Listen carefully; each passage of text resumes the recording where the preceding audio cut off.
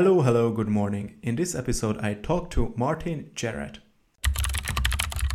Welcome to the Flutter 101 podcast, a weekly podcast focusing on Flutter and Dart. My name is Vince Varga, and welcome to the show. Please keep in mind that this episode was recorded on the 20th of January 2021. Visit the links in the episode description for the latest news about CodeMagic. CodeMagic is a very popular CI/CD solution amongst Flutter developers with which you can build, test, and deliver your mobile apps. In this episode, I talk to Martin Jarrett from CodeMagic. Good morning, Martin. Good morning, Vince. Thank you for inviting me. I'm excited to be here. Yeah, thank you for joining. I really appreciate that you accepted the request. That's very nice of you. In this episode, I wanted to talk to you about the sort of like your personal history and also about CodeMagic features, a couple of technical questions and pricing. So could you please introduce yourself first? Sure. Hey, everybody. My name's Martin. Like Vince said, I'm CEO at CodeMagic. Before CodeMagic, I used to have a different role. Instead of CEO, I used to be involved with the product and also part of business development. And before joining the company, then I worked in consulting business and helping startups. And before that, I did my own startup, which failed. And in university, I was studying to become a chemist. What did you do at your startup? It was a it was a really bad idea, but we tried to make an app for backpackers. I was living in Singapore for some time, and I was traveling around. So I thought that wouldn't it be cool if I could see where my friends are traveling in some kind of a map, so that if we have similar plans, I get a notification about it.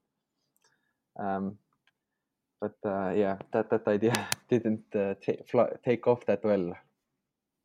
Okay. And did you work on the mobile app or server or so what did you do?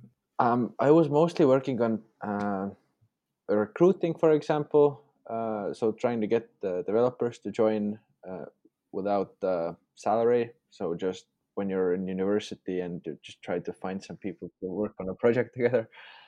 And then also mostly about marketing and sales and product. I didn't do development myself.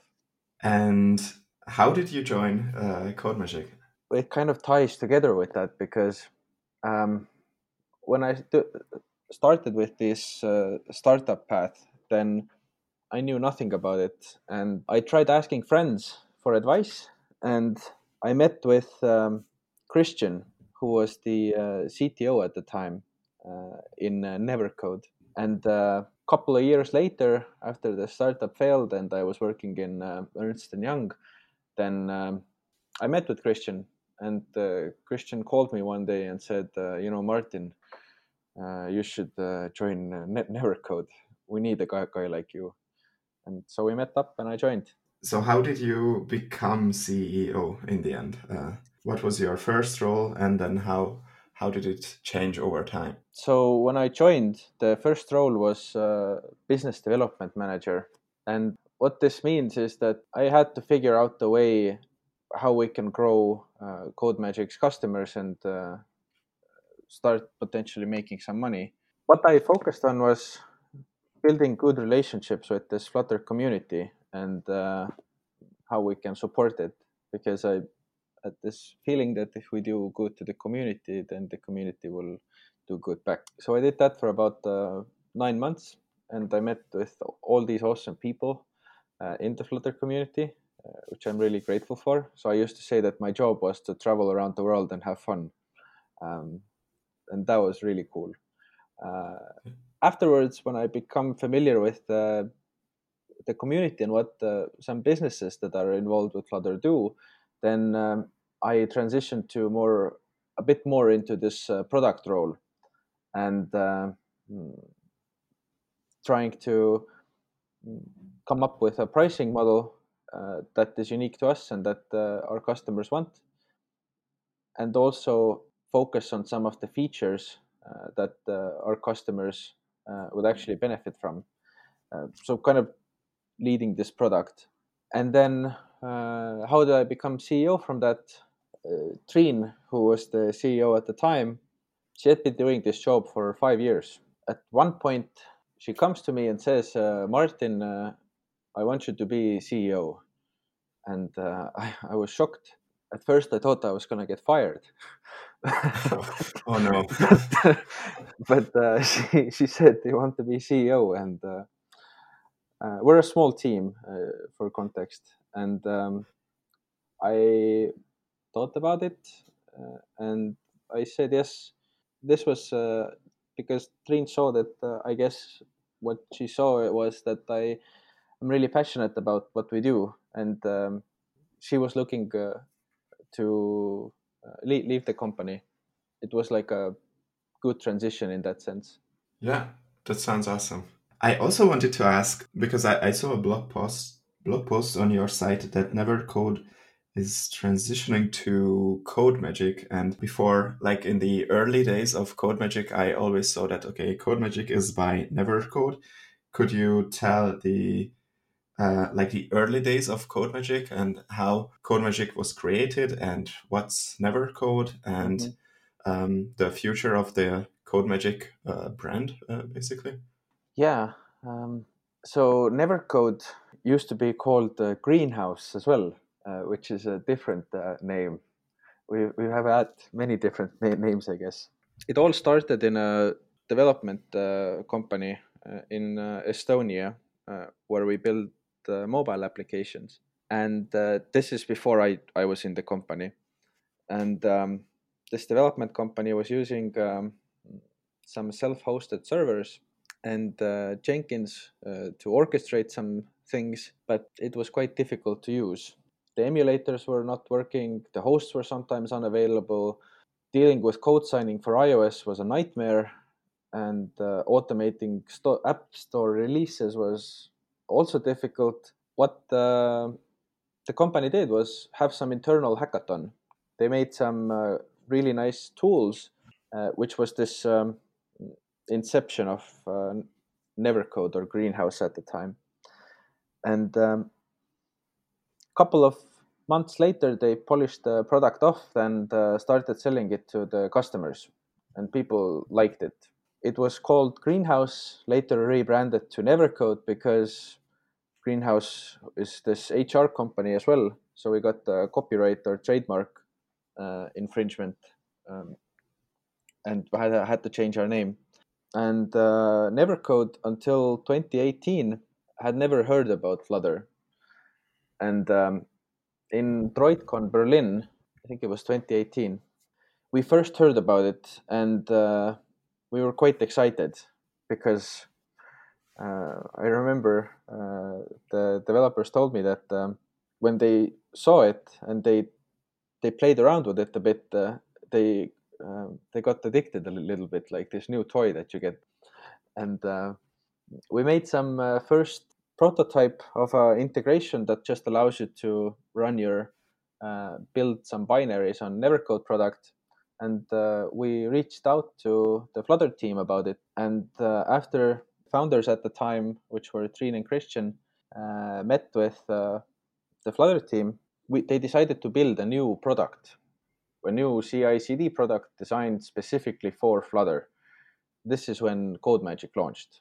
And so the timeline was roughly 2 to 3 months from, okay, we're going to build a new product and it's going to be CodeMagic. Wow, okay. You were, Nevercode was a mobile development agency, and then you switched like the entire team to working on CodeMagic. Is that correct? Or you still had the agency part independently? Yeah, so we were part of an agency. The agency was bigger, and the Okay. small part of the agency just did a spin-off, and this is what was Nevercode.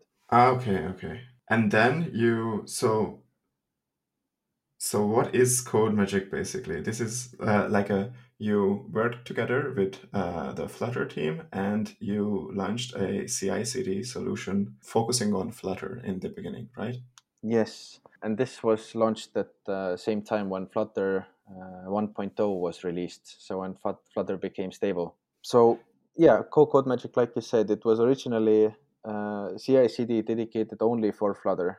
Why is this important? Because Flutter was evolving very fast. Flutter developers were not just mobile developers.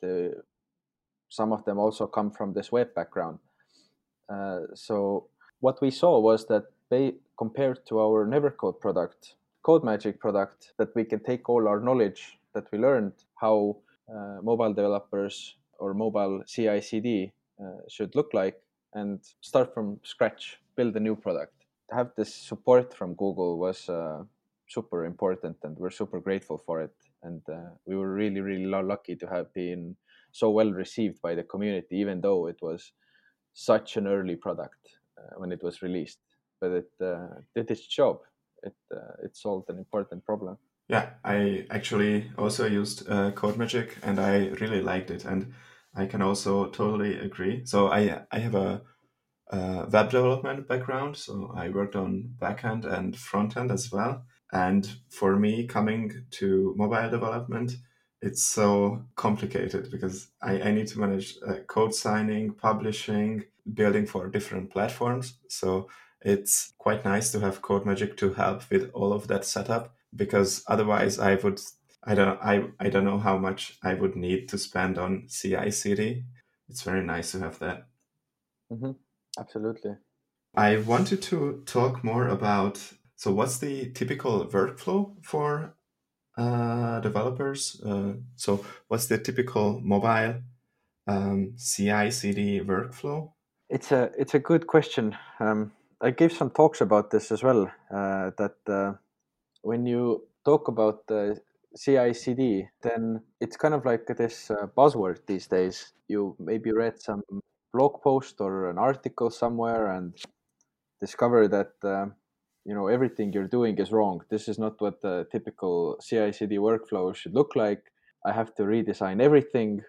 It may be the case that people do make mistakes, but not necessarily.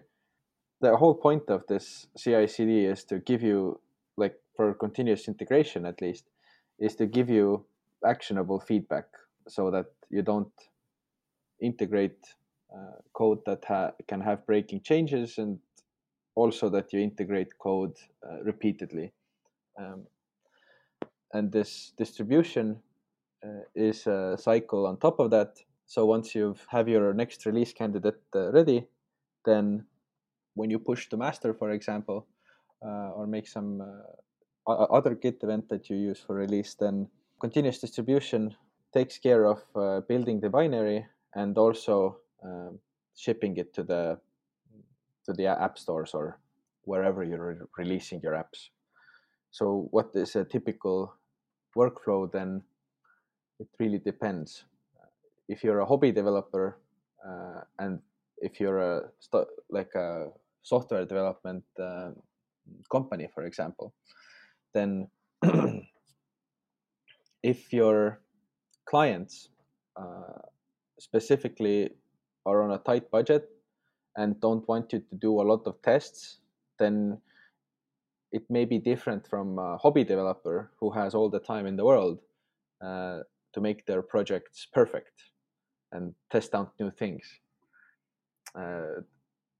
So it's hard to say, but in general, you first run your tests, then you do your compilation, building the binaries, and finally you distribute them to the stores. Okay. Yeah, I think it seems like small teams think that big teams write tests, and big teams think that indie developers write tests. It's it's very sad. Yeah. Tests help, obviously, to increase your confidence, of course, in releasing products. So it's interesting. I never heard that. I always heard that, okay, indie developers don't typically write tests because they don't care. But yeah. No, you should speak with Felix Angelov or Jorge Coca, I think they love testing. Yeah, they Yeah, I saw their talks. yeah, Um, and but I think they were a big team. They worked at BMW before. yeah, but I think even with some side projects, I mean, I'm not gonna, I don't know it for sure, but it sounds like, and I'm pretty sure that even if it's a hobby project or something, then it sounds like they really love testing.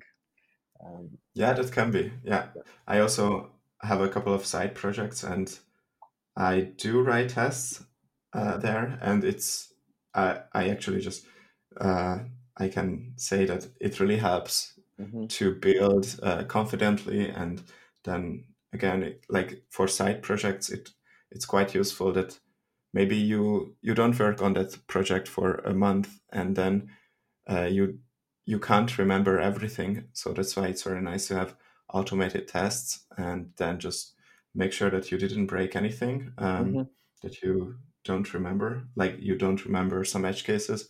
But if you write tests for that, then it's going to be covered for a long time. Yeah. Yeah, and even if you think about this, people often ask us what is the best way to improve our build speeds. But obviously, this is a clear area where people can improve, and there's a whole lot of things that you can do.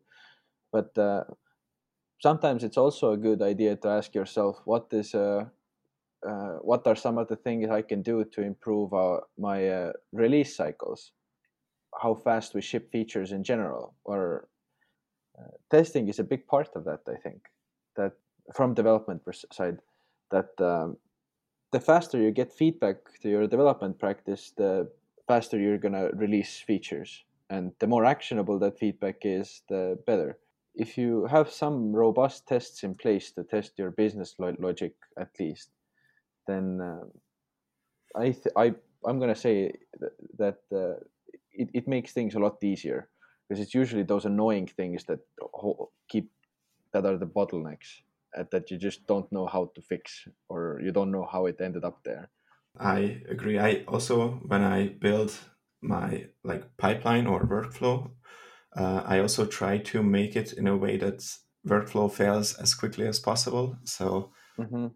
like linting, only takes a couple of seconds to run the linting. But if someone didn't format the code correctly, then or left some analyzer errors, then I want it to fail as quickly as possible. Of course, we we could also set up like Git hooks to make sure that most people run at least the lanes or the analyzer with the tests as well. I think it really helps to basically fail the build quickly. Mm-hmm. If and what other strategies can you recommend to for a quick build process? So are there? So you mentioned okay, run tests Mm-hmm. and basically make sure that for like the build process is very long. Usually, Mm-hmm. I think that's the longest. But if you can run the tests before and you have good test coverage, you can basically ensure that the builds that you do are correct, Mm-hmm. like behave correctly. Are there any strategies or gotchas for a quick build process or pipeline? Well, one thing that I am excited about is that usually it's iOS builds that take the longest, and there is a good reason for it, uh, and that's because how Xcode compiles your binary, then in most cases people use pods or Cocoa pods, and files that you get are these. It's essentially source code that needs to be compiled into the dependency that can be used in the application. And in Android, this is not the case. You you can use precompiled dependencies as jars or these AAR files, and this is a big reason why iOS builds are slower. In many cases, when you're coming from Android into Flutter, for example, and you discover that adding Firebase makes your builds really long, and your first thing people do is they point the finger at the CI, saying that it's really slow. But there is a good reason for it. CI builds are always going to be slower than your local computer because CI is a clean virtual machine that gets booted up when your job starts. And the disk that we have on the base image, this is one thing that is unique about us, is that we have a lot of the tools available in order to build your Flutter application. And you can control this environment, which means that you do not have to install those tools as part of your build scripts, which is just another way of saying that we're focused on mobile development and we're good for when you're building mobile apps. I wanted to ask, so you mentioned that builds can be slower because we start with a clean state. Can we improve? So what's your experience with caching? Does that can caching improve that case? And also in general, like how effective is caching? Yeah, caching is a good way to improve your build speeds, and this is widely used, and it is very, very good. Then caching can be used to improve build speeds, but what you can also use caching for is to preserve some state, for example. The state is in the cache, and then you overwrite this with some custom logic that you've built yourself. But is caching good or bad, and when is it good, when is it bad? Caching is good when you have a good example is actually React Native. In React Native, you have a lot of JavaScript dependencies, and these can be quite big and heavy.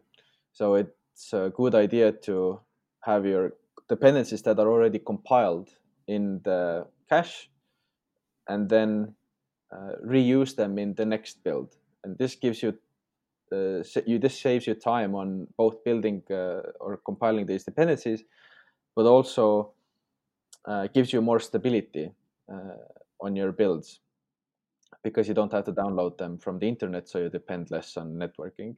With Flutter, it is also the case. It can significantly improve your build times if you have some cache present.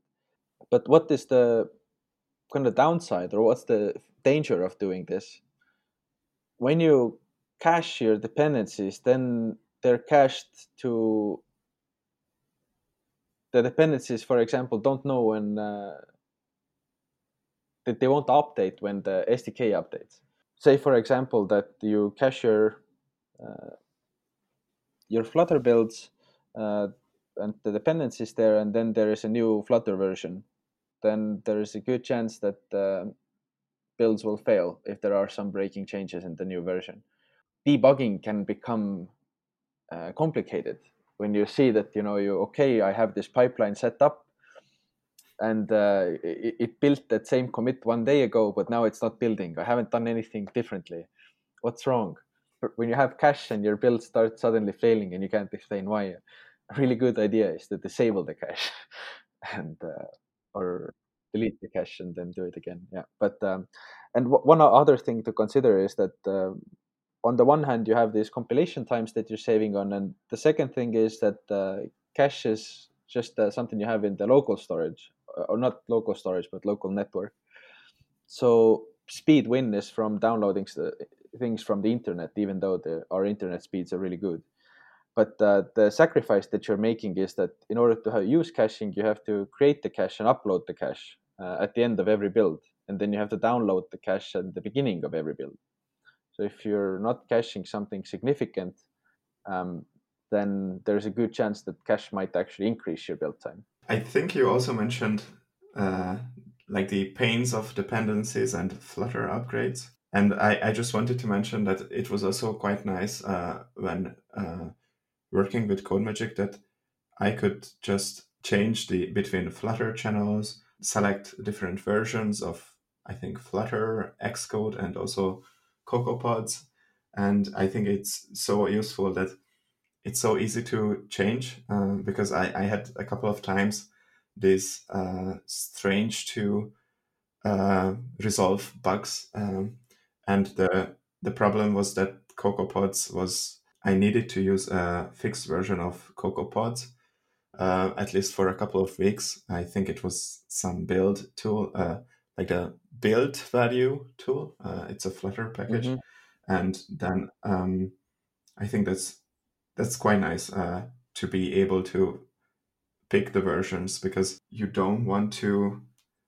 So maybe there's a new stable version with Flutter, but maybe your team is not yet ready to upgrade, and you don't want the break to build only because there is a new stable version. Maybe you want to take your time to upgrade your Flutter version, and like between the new release and between you decide to migrate, then you still want to release your application. So I Yeah, think that was quite nice. and this is good for package maintainers as well. That if you have a package that you're maintaining and you have a workflow that builds on, for example, when a new stable version is released, or when a not stable, but let's say a new version or a beta version, depending on what you want your package to support, then getting heads up about it is that hey, Flutter is introducing potentially breaking changes. It kind of allows you to be um, aware of what are some of the things that your new uh, package version should support. I also wanted to ask about the build machines. What kind of like hardware can we run our builds on? Because I think that's Mm-hmm. basically also another way of increasing like the speed of your build process. Yeah. Mm-hmm. Yeah, the build machines is actually the fastest way of increasing your build speeds. When your build speeds start to go get longer, then the fastest way to increase them or speed up your pipeline is to just change the hardware, is to use faster machines. It is also it also costs money. So if you want to use faster instance types, then you have to pay more as well. But the machines that we have available currently are three. We have the Mac Minis, and then we have the Mac Pros, and we have the new M1 Minis as well. The M1 Minis are currently available as this kind of a special thing. We can talk about that in a bit if you want, but it's not available for the public. It's just for some uh, bigger companies because doing CI with the M1 Minis is expensive at the moment. Okay. Okay. Uh, So but you got a bunch of M1 minis. I think they are called the new Mac. Mhm. And it, but is it gonna be available generally later, or you are not sure Yeah, yet? I'm I'm pretty sure that it is going to be available. The problem is that because the M1 minis are have ARM run on our ARM code, basically the processors, uh, then the virtualization technology that can support hypervisor, for example, or this is not available yet. So you can you can have the bare metal uh, there, and you can execute jobs on the machine. That's fine. Problem is, how do you boot up virtual machines from them? And if you have then you have the first problem is that this M1 Mini has 8 cores, and yeah, it gets a bit complicated. But long story short is that if you want to do CI today on the M1 Minis, then because you can only have uh, one job running on the one host right now, and you can't have VMs to quickly and nicely wipe the machine, but you have to you have customers code there, then it's going to be more expensive Okay. to use them, but they're supposed to be a lot faster. Okay. So And then we have Linux machines coming available in a month as well, I hope. what are the platforms that we can use CodeMagic to build for? So I assume if we select a Linux instance in the future, then Mhm. for example, build for macOS or iOS? We can't, right? Yes, on Linux you cannot build for iOS. The only thing you need macOS for is using Xcode to compile the IPA binary. All other tasks you can use any operating system you want. So uploading to the stores or stuff like that, you can use anything, but Xcode is locked to macOS, and this is necessary to build iOS apps. Currently, we support Linux virtual, like macOS virtual machines, and essentially Linux as well, because we have Docker installed on the macOS. Okay. Um, Okay. Oh, I didn't know. yeah, and then we'll also have Linux VMs available separately, and most likely going to be a lot cheaper than macOS. I hope, at least. We haven't picked the instance types yet. We have to run some tests, Okay. but uh, yeah, currently you can build iOS, Android, Linux desktop applications, macOS desktop applications. The only thing you can't build is Windows, and this is because we don't have Windows virtual machines available today.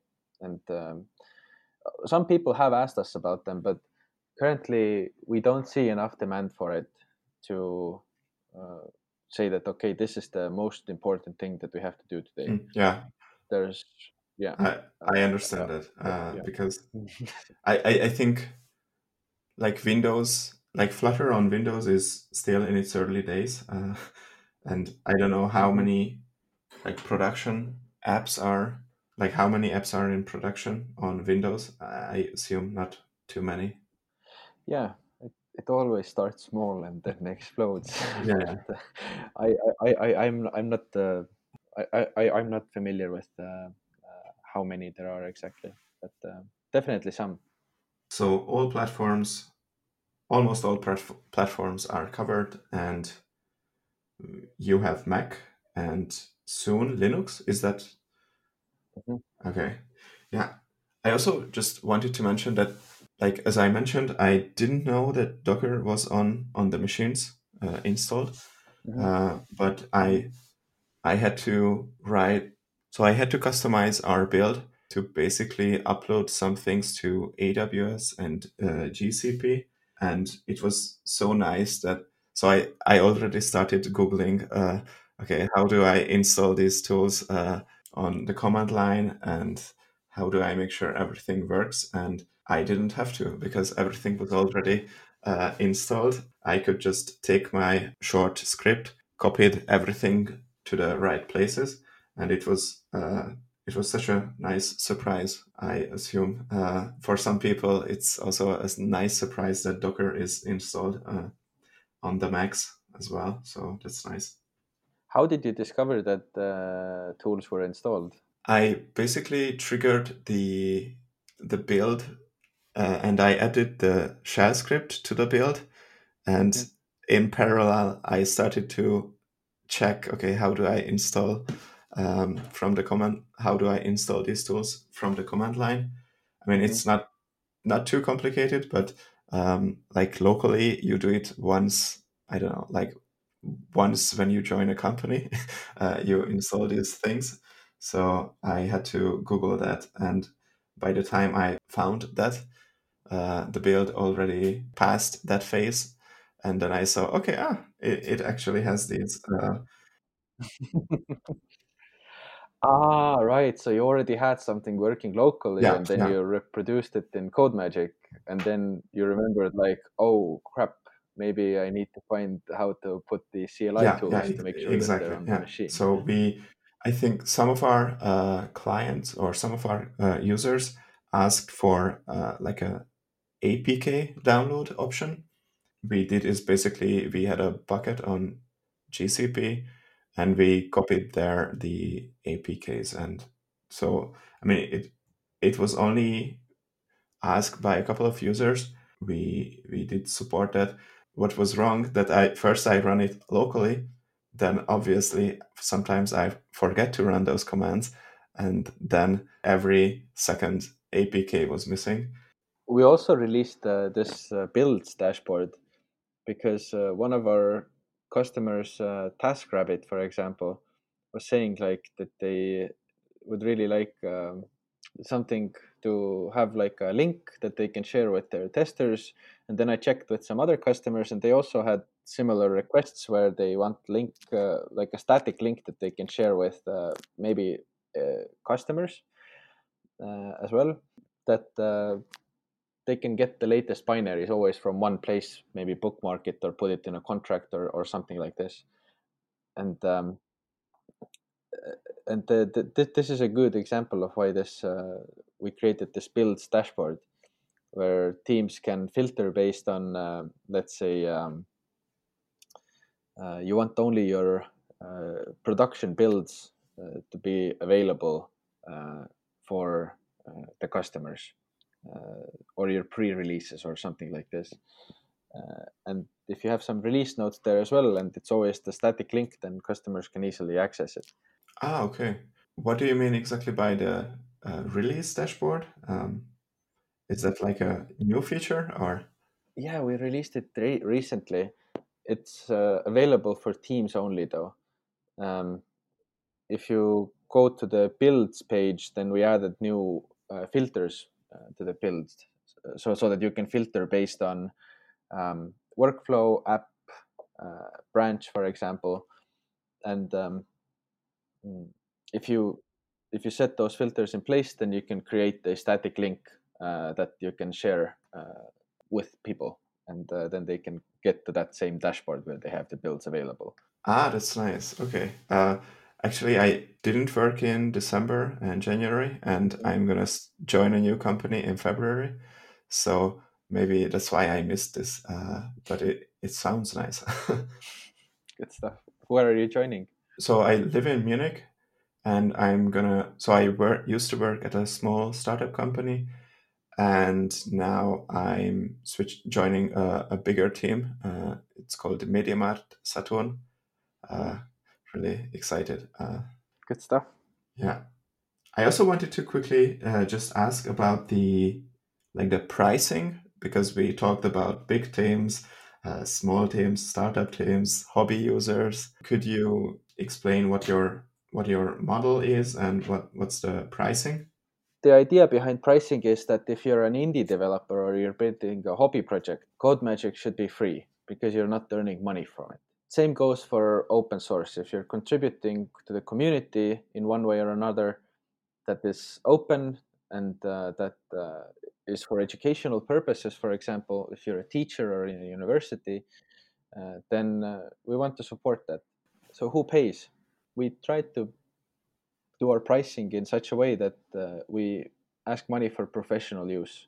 In our opinion, what we found was kind of a reasonable was that 500 build minutes, which can be about 10 or 20 builds. So if you're working over the weekends or in the evenings, it should be fine. 500 build minutes is free for on your personal account, and when you are in a team, a professional, then we charge based on the development team size. So by the commit authors in the repository in any 1 month, and also by the number of minutes that you use our servers for. So based on two things. So when you're a small team, you don't pay as much as bigger teams because bigger teams have bigger team sizes. Okay, okay. For example, if I have an open source project, then do I need to contact someone, or do you just automatically check if the repository is public? or how does that work? If you have an open source project that you'd like some support, then the first thing I would try to do is to use the free tier and see if that is enough.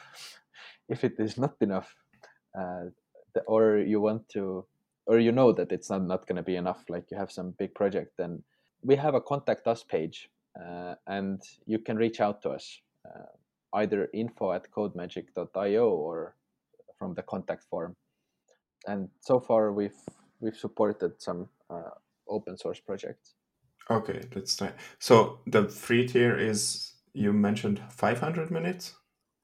Correct.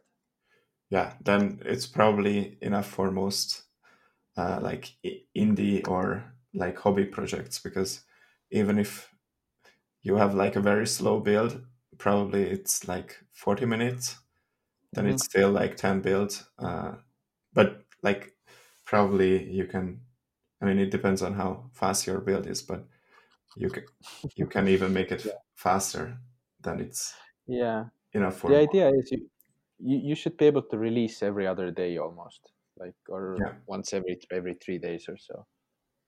Yeah. Okay. Awesome. I wanted to ask about React as well, because I saw that you are now supporting React. Is that correct? React Native, I think. React Native. Yeah. Yep. To be fair, it's a lot to do with the branding and marketing message. What is important is that when we were doing only Flutter applications, we discovered that a lot of companies don't just build Flutter apps; they build other apps as well, and it is very limiting for them to start using a tool. Or even if you're an indie developer, you have one app in Flutter and another app in another language. So it's very limiting for them to choose only a provider that has Flutter. If it's hobby project, if it's something that, or you know that you have only one product, then it's okay. But it's important that there is more flexibility from this CI provider, which is why we, for that reason and many other reasons, we created this configuration as code. And if you configure your pipelines as code in some YAML format, then you can run any build command you want. And this is what support for other platforms means, for React Native, for example. So instead of configuring it from the UI, like you can do with Flutter applications, you have the ability to only configure it in the code. So we give you a sample workflow, what your pipeline could look like. So in React Native, you have this npm install step, for example, instead of pop get and stuff like that. And the rest is the same. I mean, the only real thing that's different is the producing the binary. You use different build commands. And when you get more complicated, then testing is different as well. But that's only because you use different tools for that. But in reality, yes, what the support for other platforms means is that they can write their own build commands, their own build scripts. Okay, awesome. Yeah, then I think it's time to wrap things up. I would like to thank you for being here. I think it was hopefully it will be a very useful conversation for our listeners. It was certainly very interesting for me. And again, just thank you for being here. This is actually the first recording of the Flutter 101 podcast. So I was a bit nervous, but hopefully, if I don't mess anything up, we will not lose the recordings. That's my nightmare. Yeah, no, you did really good. I had fun as well. I felt like I kept rambling at one point or another, but hopefully it is usable audio and doesn't get boring.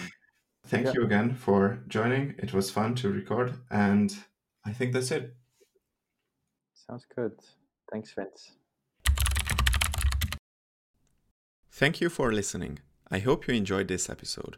If you did, please do me a favor and recommend the episode to your friends, Both online and in-person recommendations are appreciated, so share either on social platforms such as Twitter and LinkedIn, or just mention the podcast to your coworkers and software developer friends. Don't forget to subscribe to the podcast so that you don't miss the next episode. The podcast is available on Apple Podcasts, Google Podcasts, Spotify, and many others.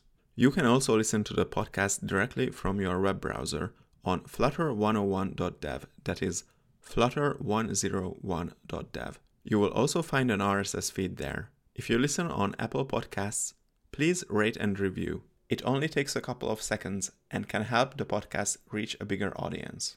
Have a great day and see you next time. Wam-pa-bam, wam-pa-bam.